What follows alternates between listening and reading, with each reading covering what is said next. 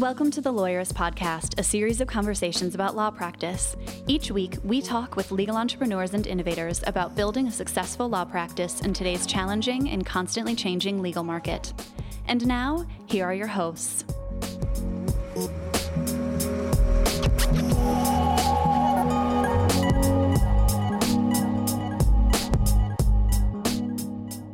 Hi, I'm Sam Glover. And I'm Aaron Street, and this is episode 234 of the Lawyerist Podcast, part of the Legal Talk Network.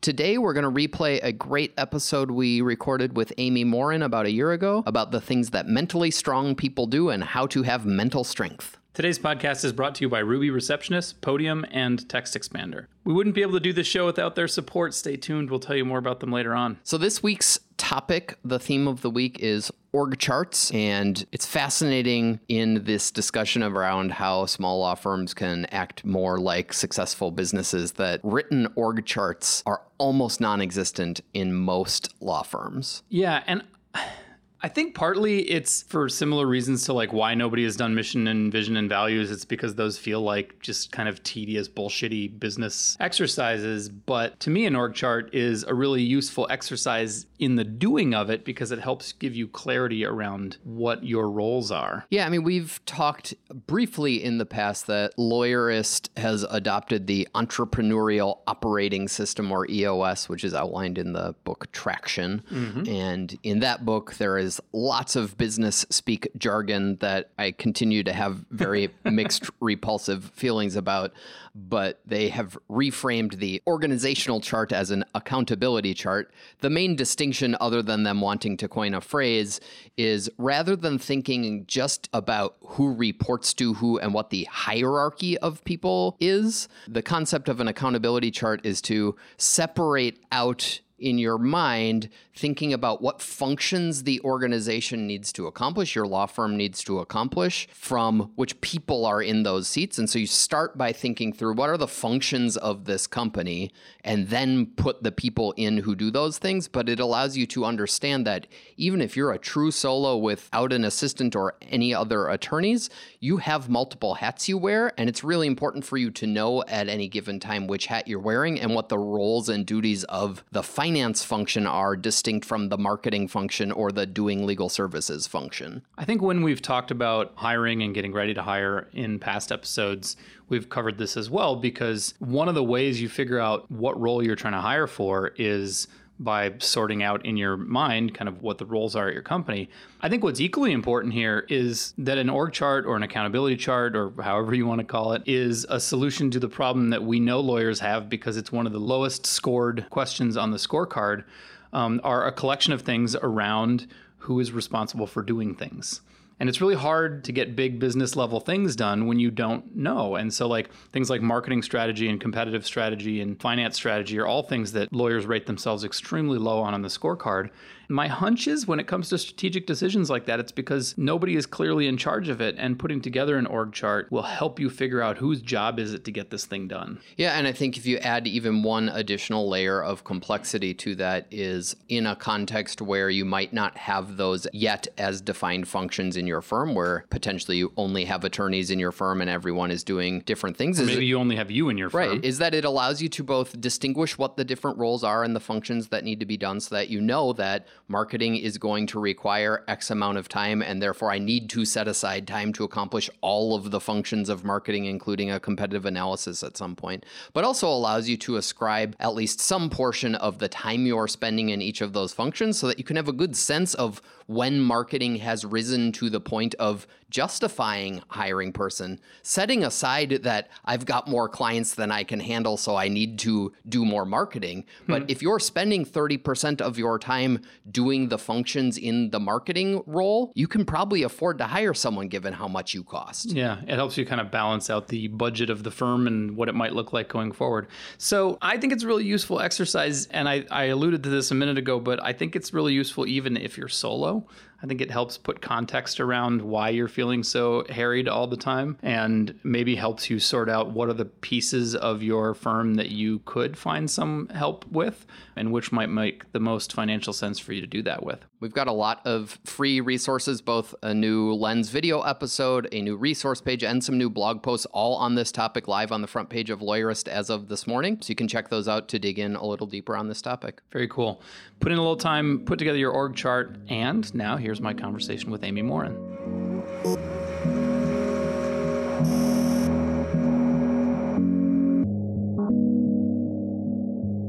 I'm Amy Morin, and I'm a therapist turned author who wrote a book called 13 Things Mentally Strong People Don't Do. And then I wrote the spin-off, 13 Things Mentally Strong Parents Don't Do. And my new book, 13 Things Mentally Strong Women Don't Do, is coming out in December of 2018. Very cool. And obviously we will have links to those in the show notes. I kind of want to just talk about things mentally strong parents don't do, since I am a parent of a 6-year-old and an 8-year-old who thinks she's 13. But let's focus on the first one. Sounds good. Amy, what is mental strength? What does it mean to be mentally strong? So it's really, there's 3 parts to it. It has to do with the way that you think, the way that you feel, and the way that you behave. And so thinking is about developing a realistic mindset. Sometimes people think, oh, you just need to be positive, but that's not necessarily true, because then you might end up being overconfident or dangerously optimistic. So it's about thinking realistically. You don't want to be negative, but you want to just be able to see things for how they are and to accept some of your limitations perhaps, but also to know that to have hope for the future, all of those sorts of things about the way that you think. And then when it comes to the emotional aspect, it's about knowing that it's okay to be sad, and it's that you can trust yourself, that you can handle some anxiety, but knowing that you don't have to stay stuck in those uncomfortable and distressing situations, that you do have some control over how you feel. And then the third part is about your behavior. So it's choosing to take positive action. So even when you face really difficult circumstances or tough times, you can say, well, what are my choices? What am I going to do? Rather than just be a passenger in your own life. How do I get in the driver's seat and make things happen? It feels a little bit like we're talking about resilience. Is that similar or related, or just a part of being mentally strong? Yeah, I think you could say it's a part of it. I think when people talk about resilience, they're usually just referring to how do you bounce back when something bad happens. And that's definitely part of mental strength. But I don't want to tell people you should build mental strength simply because bad things are going to happen to you. And that's true. However, I think mental strength helps you in everyday circumstances. Even when life is going well, if you're mentally strong, then you can enjoy being happy and you can accept joy. Whereas sometimes if we just talk about resilience, it's just how do you deal with the bad stuff? That's a really good point, because when you say mentally strong, I think of, why do I need to be strong? I need to be strong when bad things are happening to me. Do you have like a ready-made example of how mental strength matters just day to day? Well, if we just took that example of happiness, as a therapist, I'd see a lot of people who would come into my office after something good happened. And they would say, I'm waiting for the other shoe to drop, or good things don't happen to people like me, or this isn't going to last. And so then they couldn't even enjoy the really good things in life because they were convinced that they had beliefs that something bad was about to happen too. And so I think to just get through everyday life, or to push yourself outside your comfort zone a little bit, you need to be mentally strong, because you have to have confidence that you can handle being uncomfortable. And ironically, a lot of people that end up in my therapy office, they've spent so much time trying to avoid being uncomfortable that they've created this life for themselves that causes them to be distressed.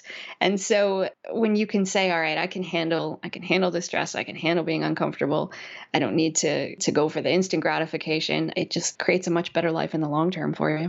When I talked with Dean Cardinale about his experience, learning lessons in Mount Everest and stuff, he talked about being comfortable, being uncomfortable, which is something that comes up a lot with outdoorsmen and adventurers. And it sounds very similar to what you're saying. Yeah, I always talk to people about, I don't think you need to abuse your body for the sake of abusing your body, but to know, okay, well, how do I get through things in a way that can help me create a better life? So for somebody in an everyday aspect, it might just be put myself out there socially, or I'm going to create some new habits in my life. And then by day 3, it's really hard to keep up with those habits, but how am I going to stay motivated and keep that up, whether it's a diet change or change in how they're going to take care of their home, or how they're going to take care of their kids or relate to their partner.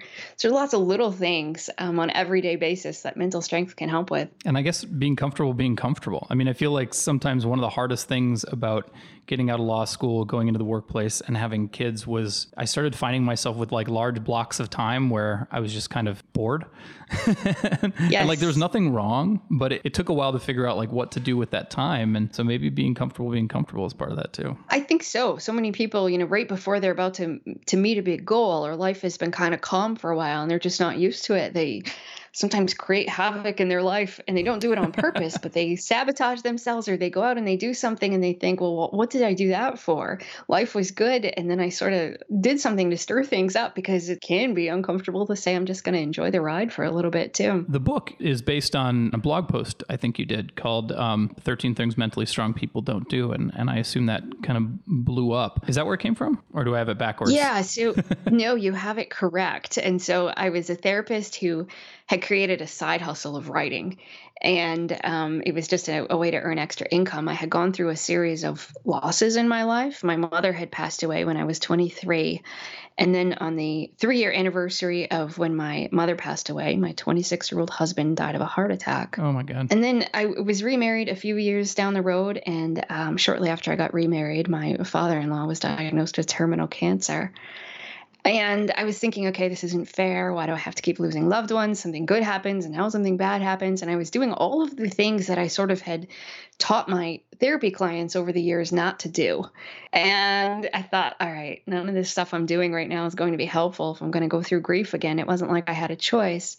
And so I sat down and I wrote a list of the 13 things mentally strong people don't do. And it was a letter to myself of all the things that could rob me of mental strength. And I would read over that list to myself just as a way to remind myself, don't do these certain things right now. And then I published it online a few days later, because I thought, well, if this list is helpful to me, maybe it will help somebody else. And stepped away from my computer, never imagining what would happen next, but it went crazy viral.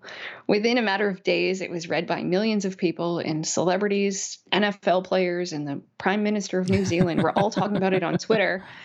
And Forbes magazine reached out to me and said, we'd like to reprint your list. And the national news was calling, hey, we want to put you on TV talking about this.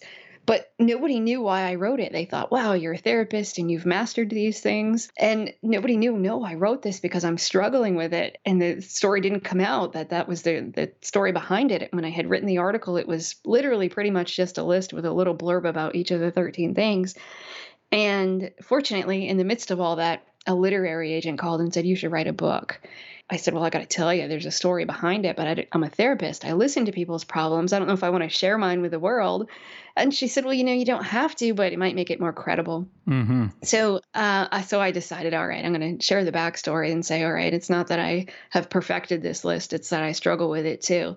And was fortunate to have the book come out sort of to share Paul Harvey's The Rest of the Story. Well, let's, I don't want to spoil the book or the blog post by just walking through what's already in it. People can go hit the link in the show notes and see it. But I think I noticed a few themes running through those that are maybe worth talking about. We hit on resilience a bit, but one of the other ones I noticed is kind of independence, not giving away their power, not worrying about things they can't control, not worrying about pleasing everyone else. Say a little bit more about the role of independence in mental strength. It definitely plays a role. We're social creatures by nature. So I think it's so important to have a healthy, thriving social life and to get along with people, even people that aren't necessarily you. But at the same time, I find so many people are so busy these days that they never carve out any time to just sit and think. Even people who come into my therapy office will say, I just can't shut my brain off. And the scariest thing to them would be to sit quietly for 5 minutes without staring at their cell phones. Because they just, it's easy to text, it's easy to talk to people, it's easy to have TV or radio or everything going on all the time. And we never really spend much time alone with our thoughts. At least most people don't. In fact, they did this study where they asked people, would you rather sit quietly and meditate for 15 minutes or submit yourself to an electric shock? And 25% of the women opted for the electric shock. Wow. And then 75% of the men opted for the electric shock. So that confirms some stereotypes, doesn't it? Well, and I think it just speaks volumes about us at this point that we don't really sit and just think. And I think in order to be mentally strong, you have to take time for yourself, be comfortable with your thoughts, know that, all right, maybe you're going to think negatively sometimes. Maybe you're going to dwell on the past, or maybe you're going to call yourself names. But how do you reframe your thinking? How do you set goals for yourself? It could just be 5 or 10 minutes a day. And for some people, it might mean writing in a journal. For somebody else, it might mean meditating. Somebody else might just say, I'm just going to sit and stare at the wall for 10 minutes. But there's so much focus these days on being productive all the time. And people are so busy that we don't do that. And we spend so much time planning certain things in our life. You plan a vacation, you plan your wedding, but we don't really plan our lives. And I think in just 10 minutes a day, if you just sat and thought, okay, how do I do today? What are my goals? What do I want to do better tomorrow? What am I grateful for? Just a few minutes of quiet reflection could make a big difference, because it's so easy to get caught up into doing what other people want you to do, or to start struggling with certain emotions, or you decide I hate my job and it's my boss's fault because my boss is mean to me, whatever it is. But just spend a few minutes in thinking, what could I be doing better in life? What am I already doing well? And what do I want to do differently? And that's just one simple thing that could make a huge difference in the quality of your life. Well, and I suppose there's also this piece of it, which is about allowing other people to influence you more than they ought to, right? Like, I don't remember where I heard it, but it's, anger is a choice, not an emotion, or at least that's one way to look at it. I get to decide how I respond to the things that life throws at me. And I also get to decide whose opinion I care about. And there's an amount of healthy I don't care that goes into it as well, into the idea of independence and how to stay strong. Absolutely. I think out of all the 13 chapters in my book, the chapter number 2, which is that they don't give away their power, has been the one I get the most response about. And people will say, even people in really powerful leadership positions, if I go to a speaking engagement, will come up to me afterward and say, I was giving my mother-in-law some too much power in my life. And I think if we were all honest, we could say, well, who do I give too much power to sometimes? And it might be power over the way that you think. If somebody's critical of you and it starts to change the way that you think about yourself, that means you're giving somebody too much power. Or maybe it's power over the way that you feel. You spend 3 weeks dreading some event that you have to go to because you don't want to see somebody. They've just taken 3 weeks of your life. And, we should give negative people the least of our attention, but sometimes we give them the most. We think about them, we talk about them, we dread seeing them, we worry about what they're going to say or what they're going to do. And then after you see them, you sort of rehash, oh gosh, they shouldn't have said that, or that was terrible. And then they end up taking up way more space in your life than you want them to. And so sometimes it's about setting boundaries, physical boundaries of saying, I'm not going to talk to that person, but it also might just be emotional boundaries. If you can't necessarily not talk to your coworker, or you can't cut somebody out of your life. So it's then about saying, okay, this is how this person is, and it doesn't necessarily reflect on me. So how do I deal with the emotions that come up in a way that I'm not going to let that person ruin my day or ruin my week? Maybe this is trivial, but Merlin Mann talks about like your email inbox in the same way. He said it's like this insidious thing where you give people the power to divert your attention and dictate what you do with your day by checking your email, which I think is true, right? I think that's a great example. And how often do we I've done this before, you get resentful of somebody who's sending you bombarding you with emails and, asking you questions over and over again. Well, it's my choice to check my email, and it's my choice if I respond. I can hit the mute button too if it's somebody that is sending me uninvited, unsolicited content. So just to know, how am I going to take control over that? It's not that person's fault for doing that. I can set boundaries in lots of different ways. You talk, I think another theme running through the 13 things is, we talked about it as resilience, but it's like not beating yourself up over the past or wasting energy worrying about things that are beyond your control. This brings to mind parenting, where I'm always beating myself up over, the last argument I had with my kids or something. But how do you shed that, not kids, but just in general, like how do you forgive yourself for the last mistake? I think it's important to pay attention to when you're thinking about something. If you are rehashing something that already happened and ruminating, we know that's all linked to depression, to anxiety, to poor mental health and psychological well-being. So just to, first of all, notice it. And there's a difference between problem solving and ruminating. So if you're thinking, okay, how do I do better next time? That's helpful. Yeah. How do you notice the difference between those two things, with the productive thinking about the past versus the unproductive wallowing? So it depends. So if you can say to yourself, am I actively thinking about next time, how I'm going to do better? If I made this mistake, then okay, what could I have done differently? Versus ruminating, which is often the same things over and over. So you just keep replaying it in your head and you get stuck, or you just are calling yourself names or saying things like, I'm never going to be able to do anything differently. I'm a loser. That's when it's not healthy. And that's when you need to catch it and say, okay, what can I do differently? And so to ask yourself, am I ruminating or am I problem solving? And if it's problem solving, keep going. If you're ruminating, change the channel. Go get up and go do something. If you tell yourself don't think about that, you'll keep thinking about it. But if you physically get up and say, I'm going to, go do a task in the other room, it could be as simple as I'm going to clean the kitchen for a few minutes. Just get your mind off of it so that you don't just stay stuck there thinking about it over and over again.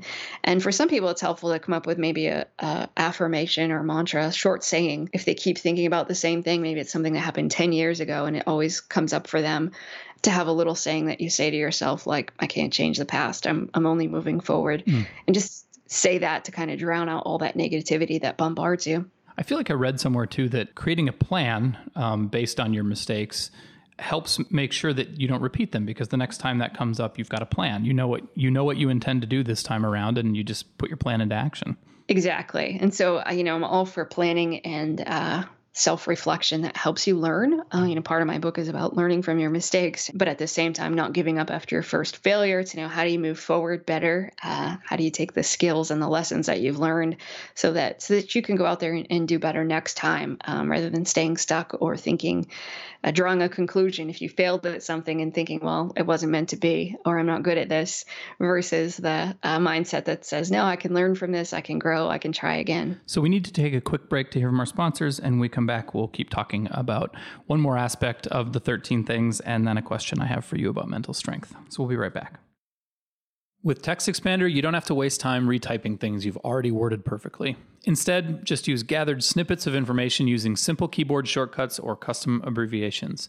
You can capture the important pieces of your emails, directions, messages, and data as snippets, so you never have to retype them again. From correcting your personal typos and defining industry terms to whole email templates, reusing your info has never been faster, and it works everywhere you type. TextExpander is available for Mac, Windows, iPhone, and iPad, and now Chrome too. Listeners can get 20% off their first year by visiting textexpander.com/podcast. Drip, drip, drip. Hear that? It's your office's online reviews. Kind of slow, huh? Not exactly the gush of praise you were hoping for when you set up your account on that review site. But why? After all, your best clients love you. They say it all the time, just not online, and that's too bad. Because your word may be your bond, but your clients' words, well, they're your best sales tool. And these days, a star rating can make the difference between very interested and running for the hills. Podium knows how important reviews are to your law office. That's why they built a great online review platform, making it simpler than ever to get a 5-star rating you know you deserve. Businesses see an average 6% increase in revenue from reviews thanks to Podium. More than just a friendly reminder, Podium sends clients straight to the review sites you care about most, with built-in analytics to monitor your progress towards meeting your next goal. So you could keep waiting for reviews to drip in, or you could open the floodgates with Podium. Just visit podium.com/lawyerist to save 10% when you sign up. That's podium.com/lawyerist to get started and save 10%.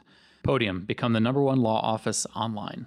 There's more to answering a phone call than just pronouncing your name correctly. And I think that's what sets Ruby apart from all the other receptionist services out there. I've been lucky enough to meet a lot of people who work at Ruby, and from top to bottom, it's full of the kind of people you'd love to spend time with. I guess it's something in the coffee they serve. And after all, when someone calls your firm, that means they are going to be spending time with your receptionist. You may think you get to make a first impression when you pick up the phone, but that's not how it works. Maybe your receptionist is just on the call for a minute or two, but that's all it takes to form a first impression. So it's a good idea to make sure your receptionist is the kind of person you'd want your callers to spend time with. It could be the difference between a big case and a big fail. Don't worry, Ruby can handle pronouncing your name right. They'll also help you make a great first impression. And now Ruby can even help you connect with clients right on your website with 24/7 live online chat. You can find out more about Ruby receptionists and how to make a great first impression at callruby.com/lawyeristpod.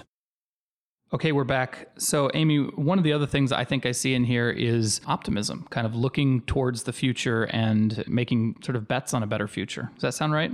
Yes, and I try to make it clear about realistic optimism, not the foolish kind where you say, gosh, nothing bad will ever happen. My life's going to be all roses, or I just know I'm going to be rich. But to know, okay, realistically, and to have some hope for the future. Otherwise, it'd be tough to get out of bed in the morning if you didn't think that you have the power to create a better life for yourself, and that you do have some control. You don't have control over the universe, but that you have some control over the choices that you make every day, from the time you wake up in the morning till the time you go to bed. It's up to you to decide what you're going to do, who you're going to interact with, and how you're going to make that happen.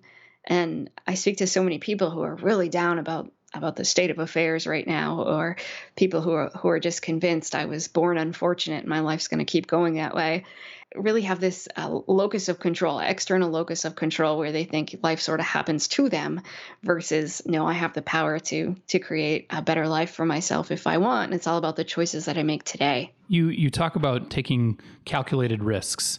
And I think that is so important for entrepreneurs, and many of our audience are entrepreneurs, either intentionally or not. And I think it's really easy to start telling ourselves reasons why we can't do something, even though it looks like it is a good calculated risk to do it. How do you recommend people start thinking more positively about those calculated risks? First of all, it's important to just recognize your emotions. We know that the way that you feel plays a huge part in it. Yet at the same time, if you ask adults, name 10 feeling words, most people can't do it. We don't talk about feelings. We don't think about them. And I'm not suggesting people go out there and start having, heart-to-heart conversations with their coworkers or anything like that. But just on the inside, we talk so much about emotional intelligence, but that's sort of become a buzzword. But how do you actually label your emotions? Am I scared? Am I worried? Am I disappointed? Am I angry? Because your emotions play into everything. That's why, say, get-rich-quick schemes work. People get excited, and then when they go to make a choice, that excitement clouds their judgment. Well, we know anxiety does that as well. And studies will show you could be worried about something completely unrelated to the risk. Maybe you have you're waiting test results from the doctor and you're really anxious about it. Well, then an opportunity comes up in your business, you're less likely to take it because your anxiety spills over from one area of your life to another. So just simply recognizing, okay, I'm feeling really anxious. How's that clouding my judgment? How's it affecting how I look at this? And then, I'm a big fan of writing things down. When you look at something on paper, it raises your logic and it sort of balances out that emotion. So if you just write it down, here's the pros and the cons of taking the risk. But then you flip it over and you say the pros and cons of not taking the risk too. And that can help you just think a little more realistically about it. And then I suppose having the patience to see it out, right? Like there are very few instant gratification things in the world besides Amazon, although even that takes 2 days. So having a plan, sticking to it, and waiting to see if it works, whether it's exercise or business, I think that's probably a pretty important part of it too. It is. I became a therapist in 2002, and just the difference between our patients in 2002 and 2015 is incredible. That we no longer have patients. It's, I think, the inventions of smartphones and things like Amazon and things now. And used to be you had to order something from a catalog and wait for it to get delivered. Right. Now we don't even want 2-day shipping, right? We want to click a button and we want it to magically appear on our doorstep. And I think that's made a big difference in the self-improvement world. People will come into my therapy office and they'll say, well, therapy's not working. It's been 2 weeks and my depression isn't cured. And sometimes people want a magic pill, or just if they set goals for themselves, whether it's I'm going to lose weight, or I'm going to start reading a book every day, or I'm going to start going to the gym more. But if they don't see results within 2 or 3 days, people are ready to throw in the towel, or they're ready to declare that they're a failure. Or if they just aren't seeing progress fast enough when it comes to saving money or their business goals. So I think it's super important to have a realistic plan in mind and to realistically know, okay, when are you going to see results? And to know that sometimes a step backwards doesn't mean that it's a failure. It doesn't mean you went all the way back to the beginning, but sometimes progress doesn't come in a straight line. You go 2 steps forward, 1 step back, and that's all part of the process in moving forward. So I think patience is definitely really important. It strikes me that one of the things that mentally strong people probably don't do is worry a lot about whether or not they are mentally strong. Mm-hmm. And so when I read your post, one of the things I wondered was can you really become mentally strong by worrying about that and by thinking a lot about whether or not you're mentally strong and repeating these guideposts to you? That's what I'm wondering. And maybe I'm just wondering how you think through that. Yeah, I think we should talk about mental strength in a similar way that we talk about physical strength. So if you wanted to become physically strong, you'd probably go to the gym and you'd lift weights. And for some people, it does become more of an unhealthy obsession with them, and that they just can't enjoy life anymore because they're so obsessed with it. We could say the same for mental strength, that at some point it could start to backfire on you if you're thinking constantly. Every question you ask yourself is, wait, is this mentally strong? How do I do this differently? And that would be an example of not being all that mentally strong. But it's important to a point to be able to reflect enough and say, okay, am I building mental muscle? What did I do well today? What can I do better tomorrow?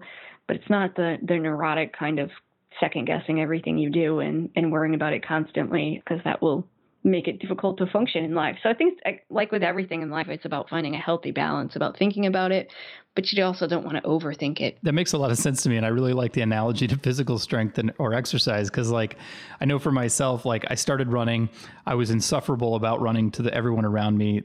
I'm sure I was annoying the shit out of everyone with how much I talked about running. And then after about a year or so of running, I'm in good enough shape where it's just something that I do and I don't talk about it as much anymore. Now I'm annoying everybody about skateboarding. It's a cycle. But I can see that. And in the same way, like, sure, when you start out practicing mental strength, maybe you're not telling everybody else around you about it, but maybe you are, but you're just being neurotic in your head. And then over time, you've developed new habits. It becomes something that you do. And so you can become mentally strong by worrying about whether or not you're being mentally strong. Yes, I think a lot of times people in the beginning, they'll read my book and they're so fired up and everything. They just want to make sure that they're doing everything right. And then after a while, it becomes more like second nature. And I like to use the analogy about mental strength and physical strength for a few reasons. One is that sometimes people will say, well, if I have depression, does that mean I'm not mentally strong? To which I'll say, well, let's say you had diabetes. Could you still become physically strong? Yes, it's a complicating factor, but it's all about the choices you make on a daily basis. And then people always want to know, why do you talk about what not to do in terms of mental strength? I tell them this analogy. If we were talking about physical strength, maybe somebody said to me, hey, go to the gym and lift weights. But if they didn't also remind me, by the way, quit eating a dozen donuts on your drive home, I'd be sort of upset that I wasted all of this time lifting weights and yet I didn't see any muscle definition. And then mental strength is the same. I think so many people, there's so much out there about good habits that people feel overwhelmed and they don't even know where to begin. And, when people say, oh, you should do this differently, or you need to go out there and do this. But if you just give up some of the bad habits that you do in life, it makes your good habits so much more effective. And I'm all about working smarter and not just necessarily harder. That makes a lot of sense. Amy, thanks so much for being with us and talking about mental strength. We'll include links to your blog post and your books in the show notes. Thanks a lot. Thanks for having me.